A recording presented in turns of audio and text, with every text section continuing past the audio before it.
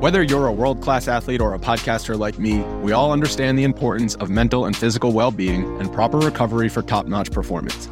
That's why I'm excited that Unified Healing is sponsoring podcasts on the Blue Wire Network. Unified Healing is a new and super innovative global network of wellness centers powered by Energy Enhancement System, or EE System. If you haven't heard of the EE System yet, then you'll want to listen up. This technology promotes wellness, deep relaxation, purification, and rejuvenation. Wherever you are across the globe, access to a center is easy and affordable. Interested in experiencing the EE System technology for yourself? Go to unifiedhealing.com/bluewire to learn more and find a center near you. That's unified, UNIFYD, healing.com/bluewire. No material or testimonials on the Unified Healing website are intended to be viewed as medical advice or a substitute for professional medical advice, diagnosis, or treatment. Always seek the advice of your physician or other qualified healthcare provider with any questions you may have regarding a medical condition or treatment and before undertaking a new healthcare regimen, including EE System.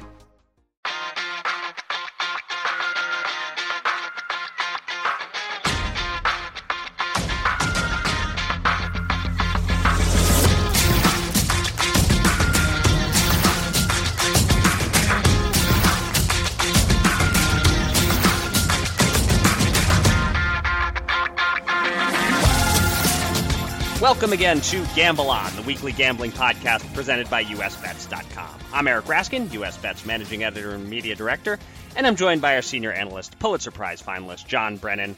Earlier this week, John, we celebrated, if celebrated is the right term, the anniversary of the famous O.J. Bronco chase. It's one of those everyone remembers where they were moments, and sources say you have a more interesting story than most about where you were. Well, Eric, I'll let the listeners just determine that, Okay.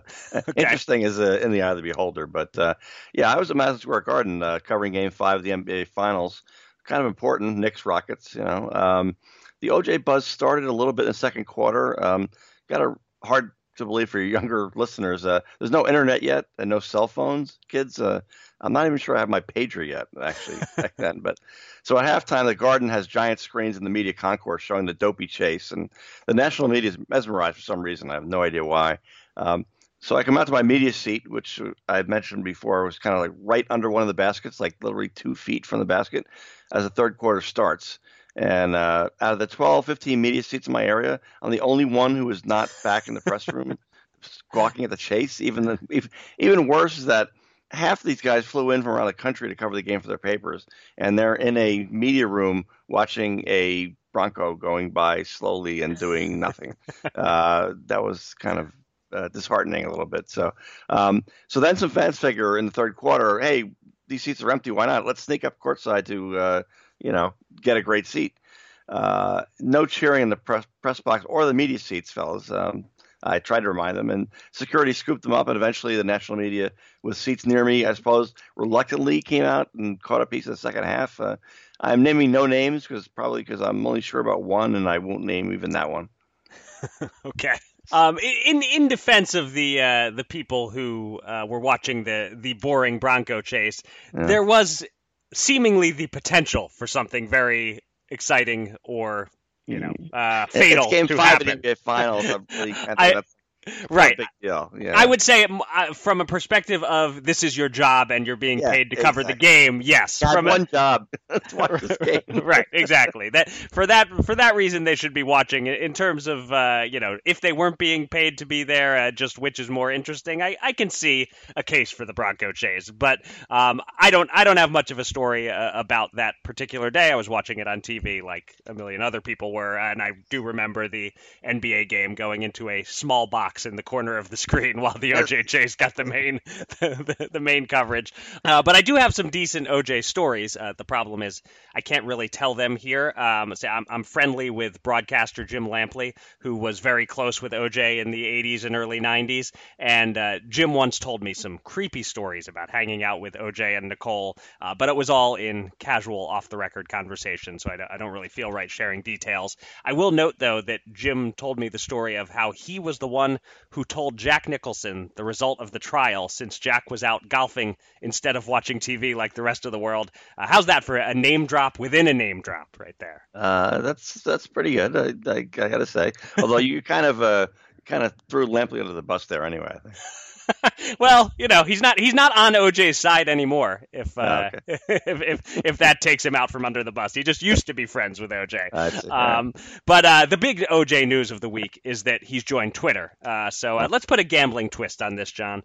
Set a line on how long it will be until he stumbles and tweets out something plainly admitting to the double murder. Let's see. You mean like if I did it? That's, right. He's kind of done this already pre-Twitter. Yeah. So, but I'll take your prop there, and plus or minus 110. He does it again in 30 days. How's that? Okay. That's. I guess I'll go over. I think he can be a good boy for longer than that, but eventually he'll say something that causes everyone around him to say, "Get the hell off of Twitter." Yeah. Yeah. It's such a tragedy, and it's so bizarre.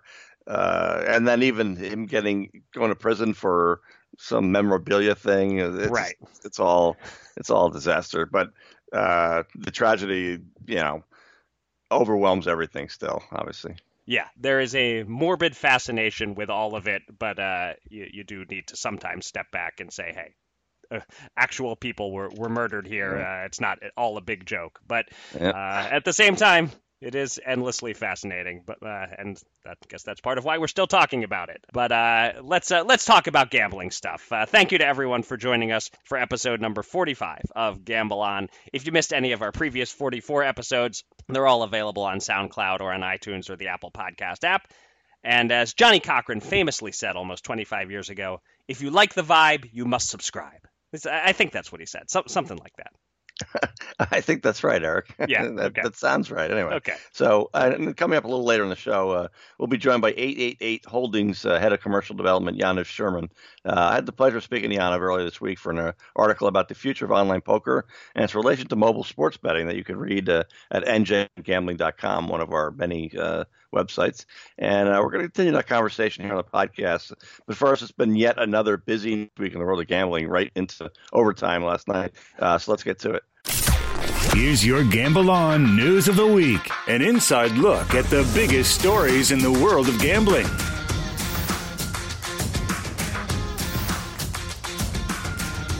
Let's start the news segment in New England, where we're giving you two sports betting legislation stories for the price of one.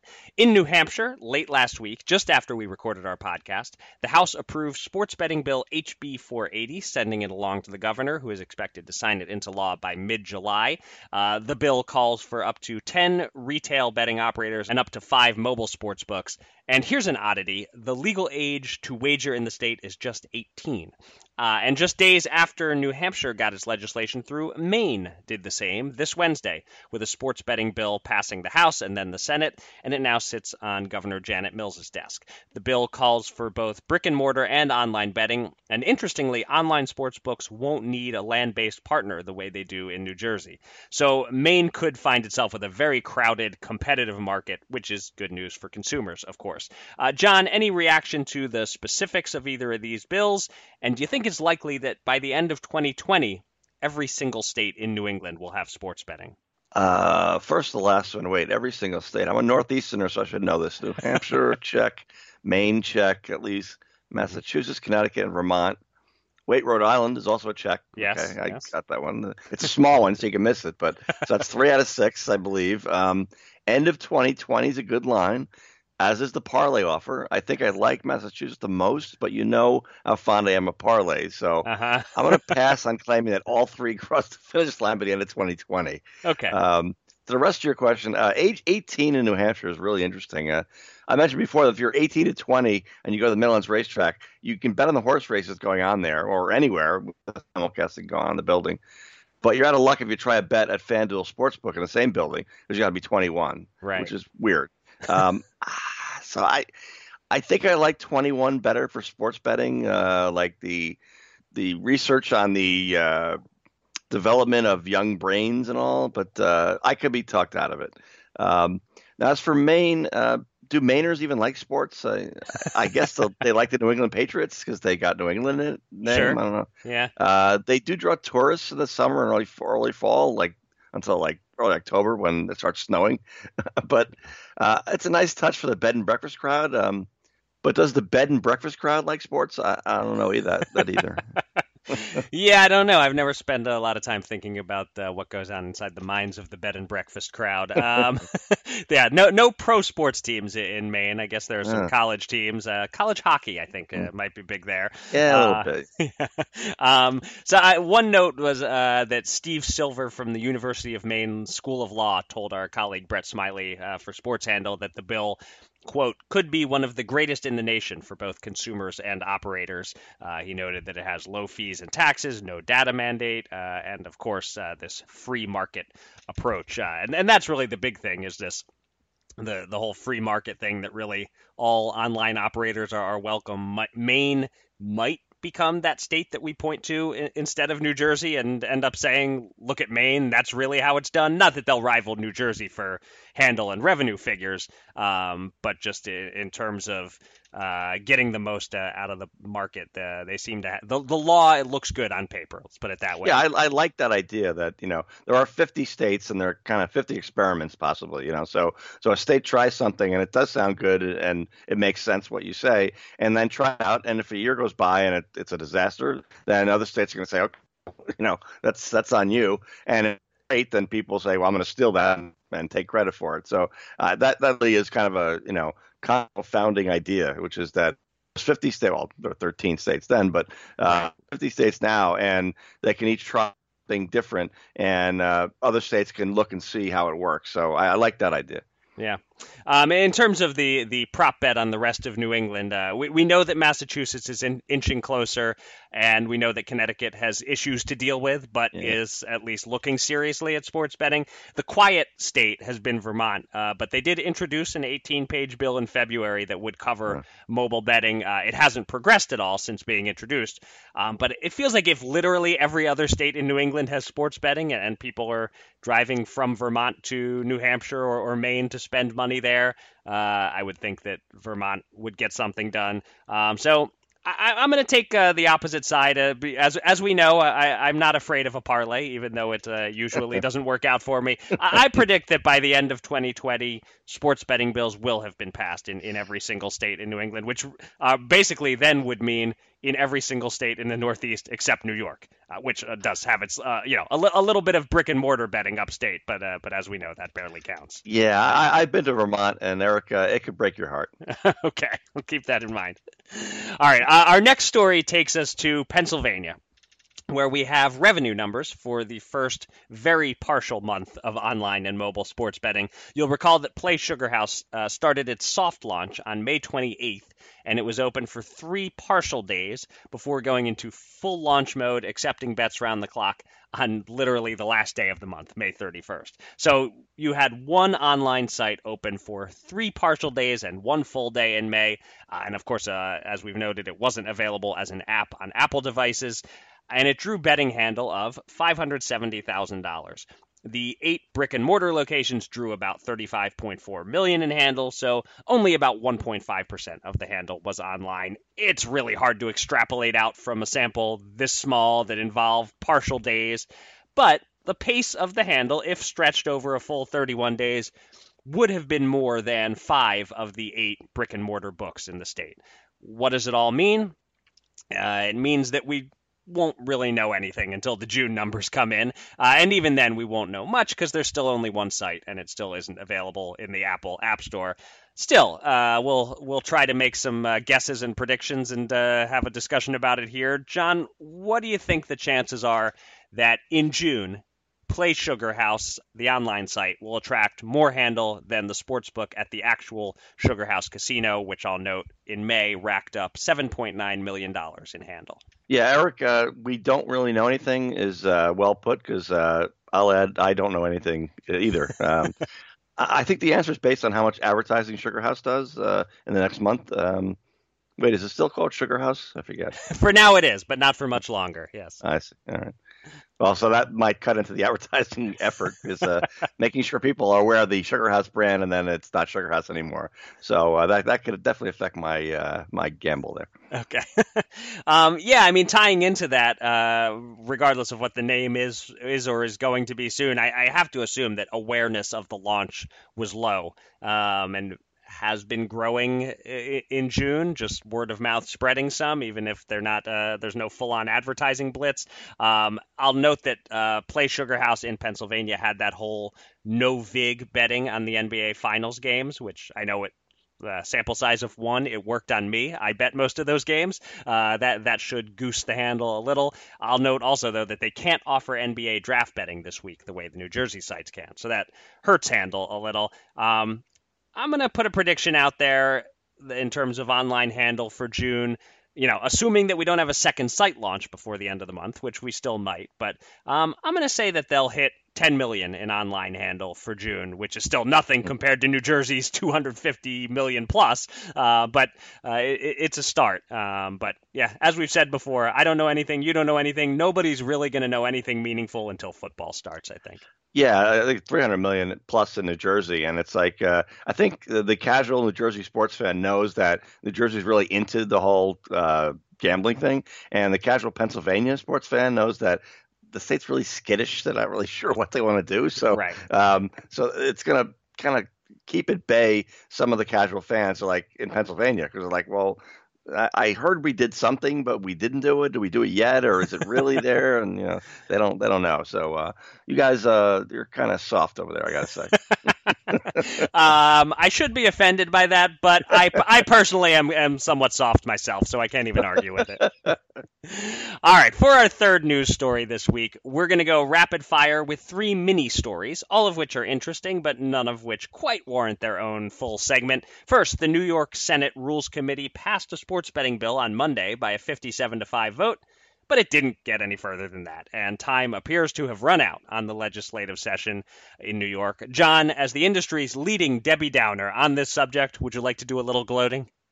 Let's see. Yes and no. I totally want to gloat about being right for the past year. But a few Twitter followers seem to think, as a Jersey guy, I was rooting for this bill to fail. Well, as you probably know, I get paid the same whether New York passed this bill or not. So no, I didn't really need them to fail or not. But I wanted to let my viewers and listeners and everything else know that it was never going to happen, and it didn't. Right. Just because somebody doesn't like the news doesn't make it fake news.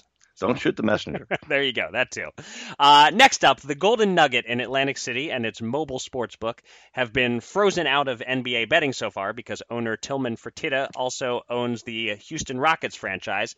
But a bill was introduced in New Jersey that would allow the Nugget to start taking NBA bets, just not on Rockets games. The Golden Nugget sportsbook has been struggling so far. How much will this change its fortunes? Yeah, this is a weird one. Initially, no casino in Atlantic City could have a sports book if the casino owner also owned any sports team, okay? So that was going to knock out Borgata with the WNBA Las Vegas Aces and the 3 Caesars properties. The Devils and 76ers owners were involved there, as well as Gold Nugget at that point. So only 2 casinos would be in the clear, plus Hard Rock and Ocean Resort when they opened in June last year. It got less weird then. Because the other ones were cleared. But that's Texas billionaire Tillman Fertitta, the Golden Nugget owner. Yeah, he wound up getting a sports book as well, but no NBA betting on any games, including Nuggets games, by the way. This bill was introduced in the Assembly just now, but the objector last year was State Senate President Steve Sweeney. And I spent a year in New York saying no mobile unless Assembly gets allowed to vote, right? And it didn't happen. And it's the same for New Jersey. The spoiler alert is if the Senate votes on it this month, then it's good to go and it'll be signed. If not, it's dead. Okay. Well, just sort of looking at it from a perspective of if it happens, I would assume it would be significant for Golden Nugget sportsbooks, especially for the online betting end of things. Most customers only want to make so many deposits. The pros, they'll put money on every site, but the casuals, maybe you're going to deposit $200 on like 3 sites, and that's all your sports betting money. And if one of those sites doesn't have NBA, you won't even consider making that one of the 3 that you choose. I probably wouldn't I haven't put money on their site, and I probably wouldn't unless I looked and saw that they had the very best odds on a bunch of other sports or something. So I would say this is vital for Golden Nuggets sports betting. You can't not offer NBA and expect to survive in a competitive market.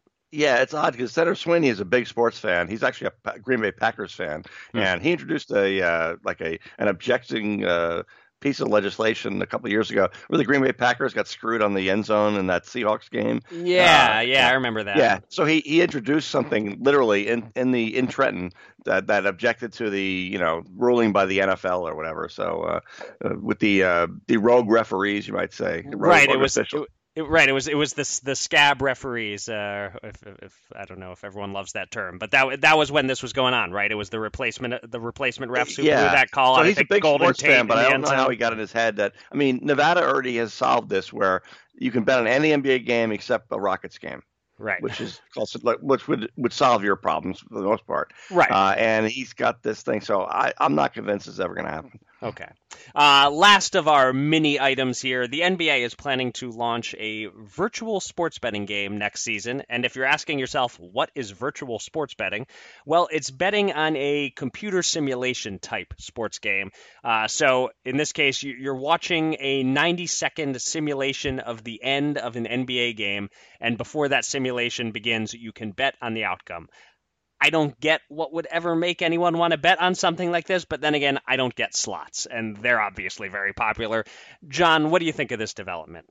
Yeah, Eric, I saw a demonstration of this at Global Gaming Expo. The cool kids call it GTE in Las Vegas last fall. So I kind of get it. A lot of it was like 1990s Dream Team players, and elderly millennials love those guys. So right. You could bet on Michael Jordan's Bulls every time and see a splice reel of shots from a bunch of different games, produce different results every time. I thought it was kind of cool. Not for me, but I think it's got a chance.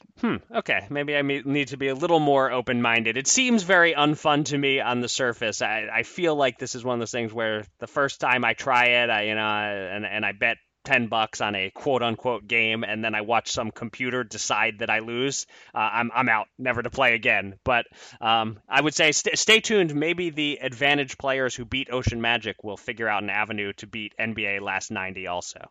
All right, and I think we're going to get off your lawn as well, Eric. There you go. It's time to welcome a special guest from the world of gambling. Let's get to the Gamble On interview.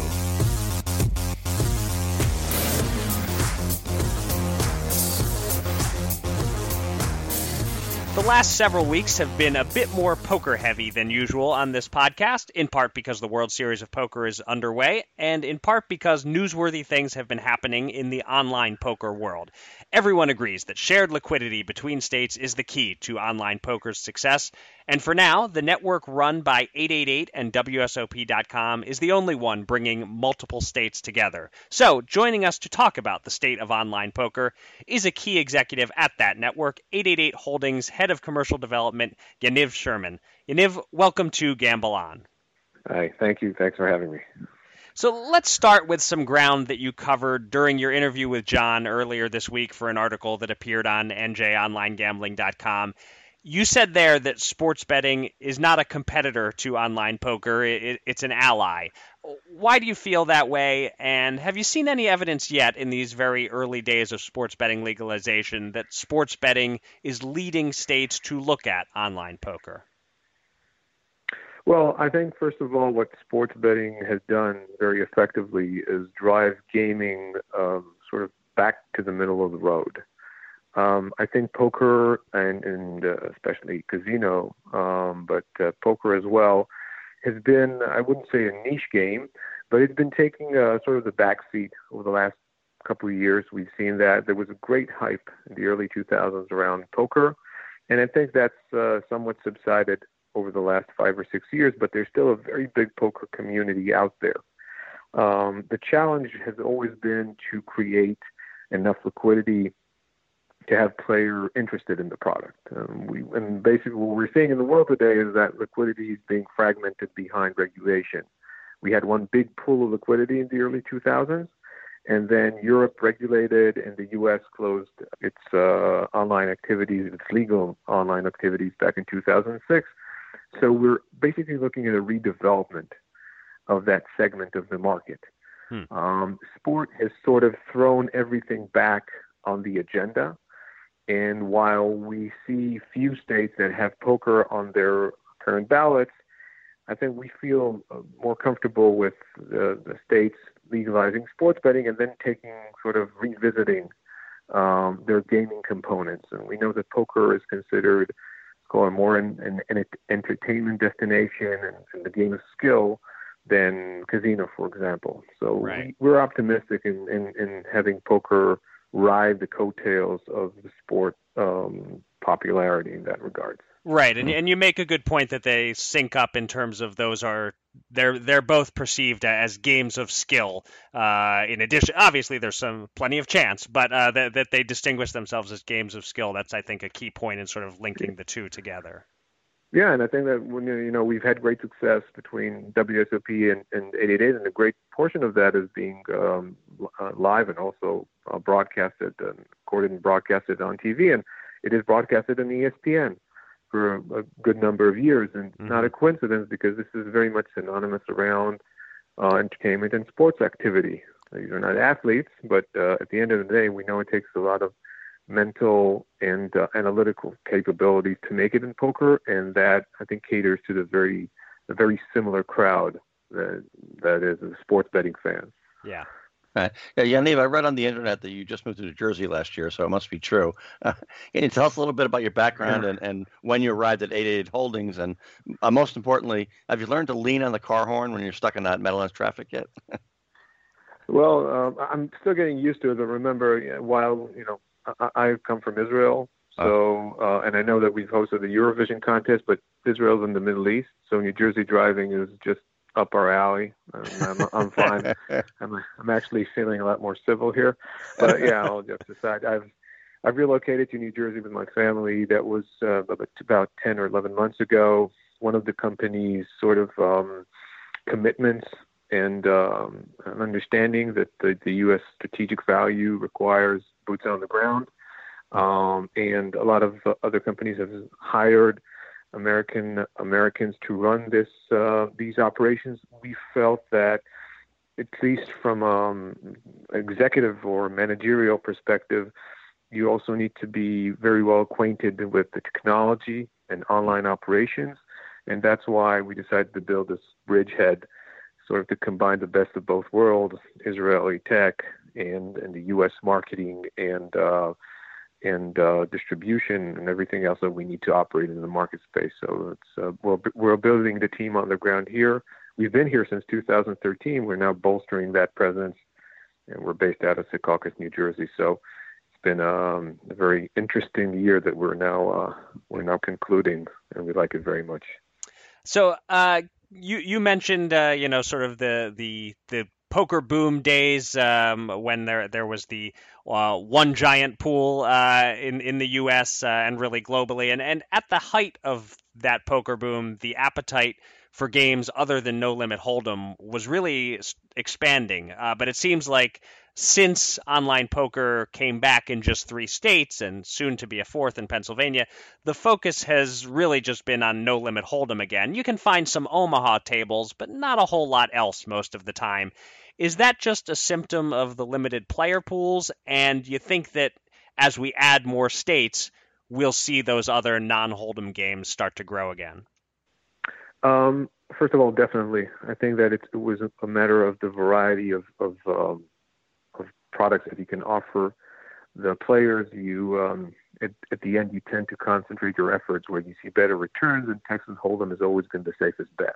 Mm-hmm. Having said that, and again, looking a year later into the U.S.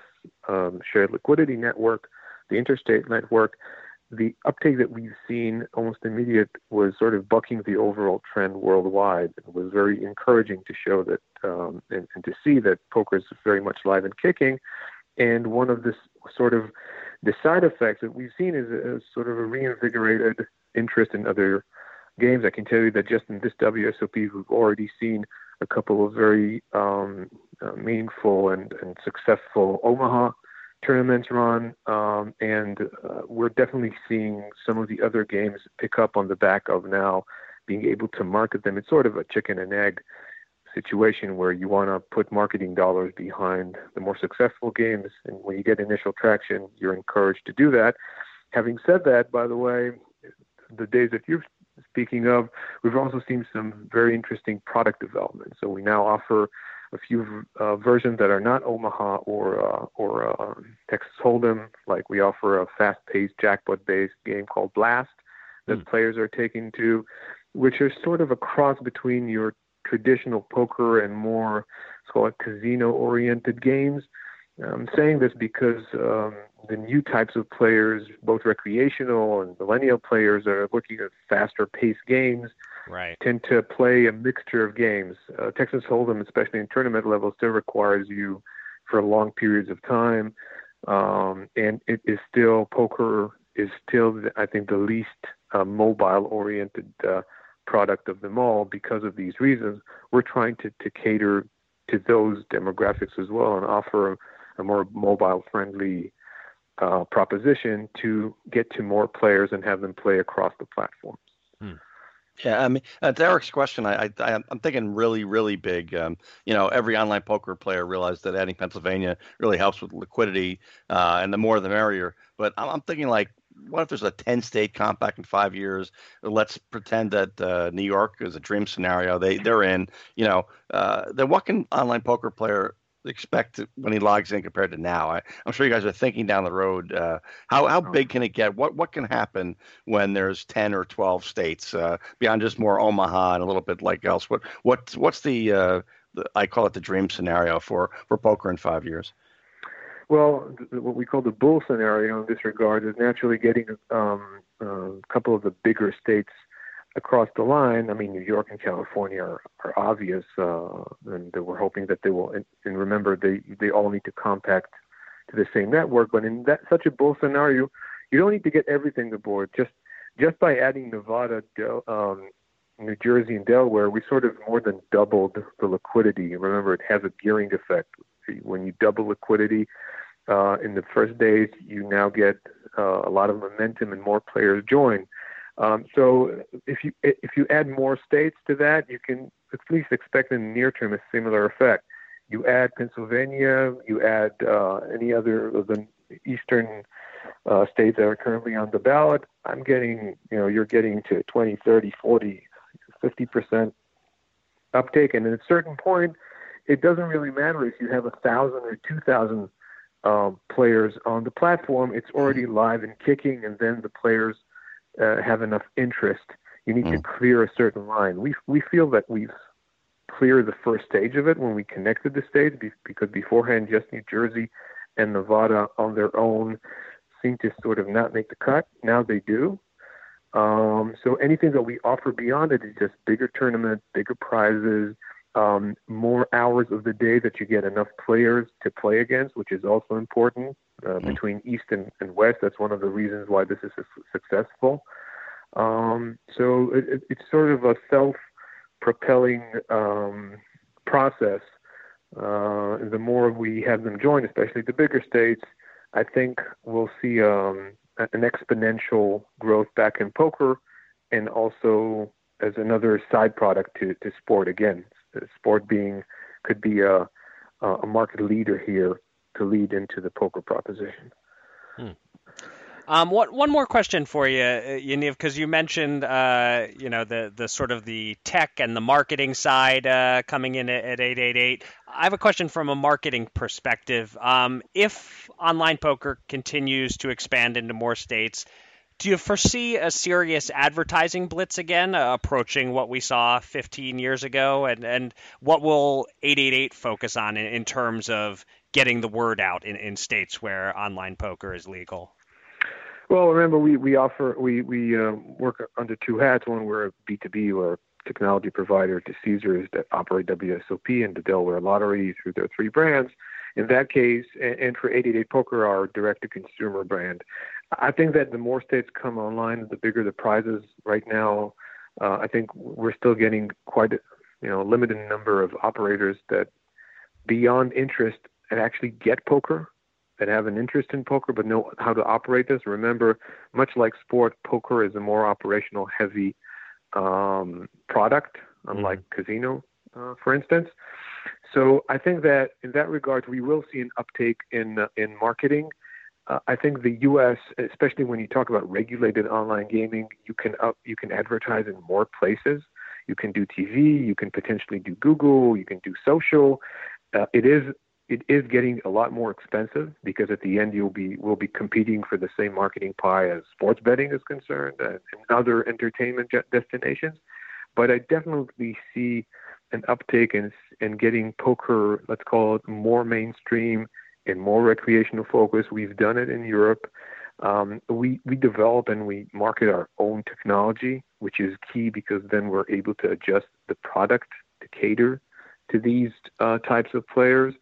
And we'll be launching a new version of it hopefully in the next few months for American players.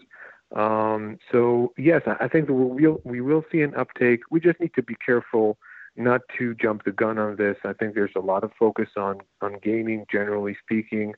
We'll be working with the regulators to make sure that we do it correctly. And also, at least from 888's perspective, we're incredibly analytic in our approach and very return-oriented. So we just want to make sure that we don't, as I said, sort of put the band before the horses and do it on the right timing so we don't just overspend. But there's definitely a lot more we can do around poker, especially on the new channels that weren't available about 15 years ago, like Twitter, like the various OTTs and streaming services out there. I think just traditional TV has been a springboard for poker 15 and 20 years ago. I think it's ready to take the next step in its evolution. Right. Okay. Really interesting stuff. Thanks so much for joining us, Yaniv. It's been great talking to you. Thanks for having me, guys. Yeah, thanks so much. Two men. $10,000. Will they run it up or blow it all? It's time to check in on the Gamble On bankroll.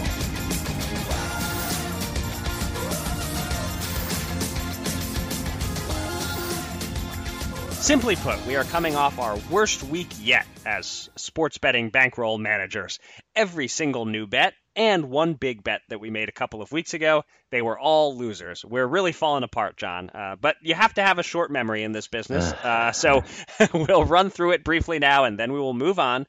First, I made a $440 bet on the Warriors to win the title once they'd swept the Blazers. This was before we knew for sure who their opponents would be. And I can claim I got unlucky with injuries, but also the Raptors proved to be a bad matchup for them. I may have underrated the Raptors because they struggled so much against my 76ers. Whatever the case, $440 down the tubes.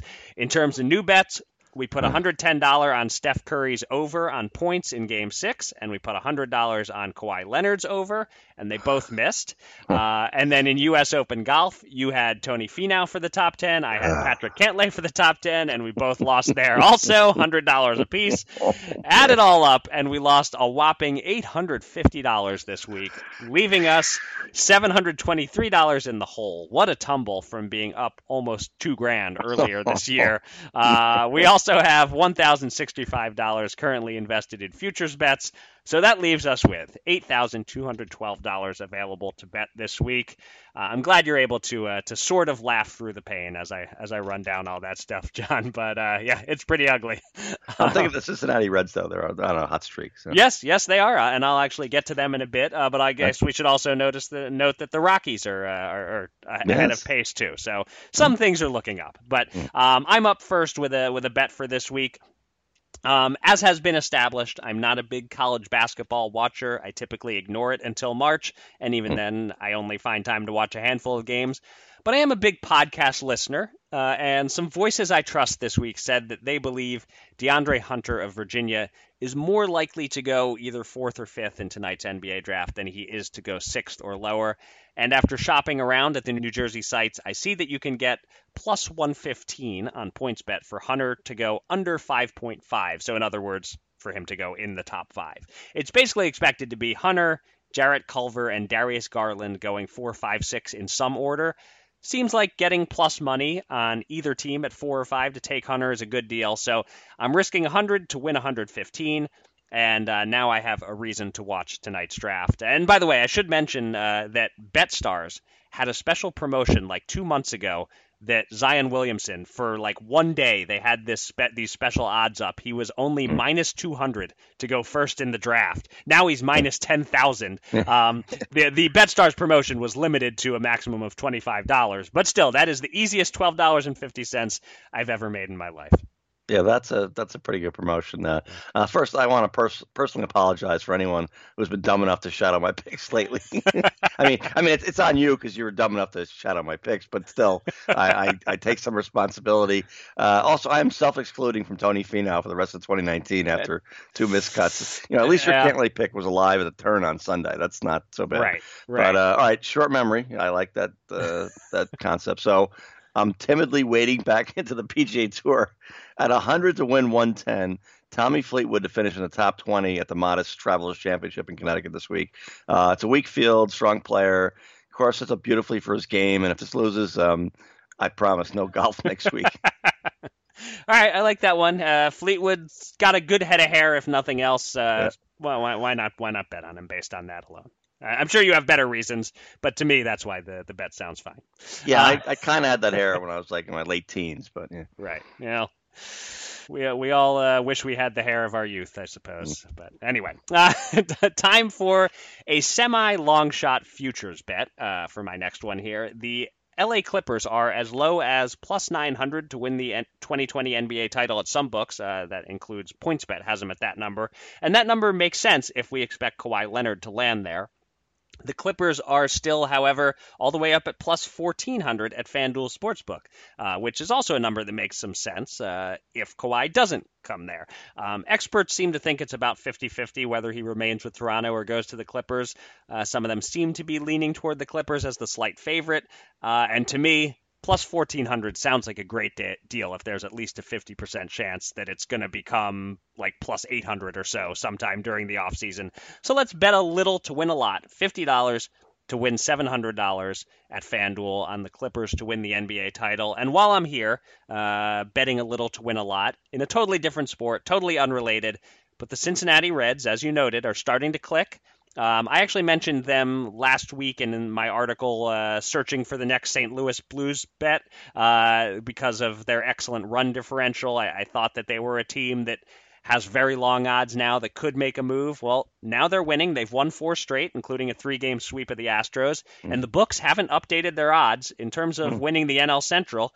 They're as much as plus 2,500 to win the division, even though they've gone from 8 back to just 5.5 back now. Still a long way to go, but plus 2,500 is a fantastic price, in my opinion, with 90 games left to play. Let's splash $20 on the Reds to win the NL Central and win us $500. Yeah, I love that. Those are my Reds there. Yeah, the Pythagorean record is much better than actual, as you note. I have big questions about the manager. He's terrible. And my Joey Votto's bad back is keeping me in 7th place in my lone rotisserie league. But there's so much talent there that I like it a lot. As for my pick, Eric, usually you're the one for the long game. This might partly because I'm terrified of going 0-2 again in a single week, but looking at futures, Redskins 100 to win 800 to win the NFC East. The rookie Haskins might be good right away. Maybe Case Keenum is decent otherwise. Kind of a sneaky pick. I will take this as just a slap in the face to Eagles fans. But all right, now I have to root for that. I guess what I'll do, I'm rooting for the Eagles, but if the Eagles can't win it, the Redskins will be my second choice, which I guess they would anyway because I hate them less than the Giants and Cowboys. Yep.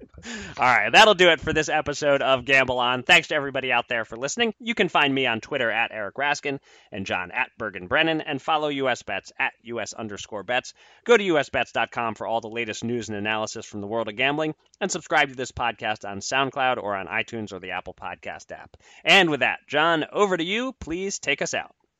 Yeah, I just want to express my appreciation to a listener who, as a moderator of a panel at the All-American Sports Betting Summit at Monmouth Park this week, he touted a comment that we made on a recent Gamble On podcast as a pearl of wisdom in his presentation. And all this while, he didn't even know I was there. So, but seriously, it's kind of like the stories of singers who never forget the first time they heard one of their songs on the radio, or however kids hear music these days. I don't know, but like that's that first time. So it was a bit of a thrill, I got to admit.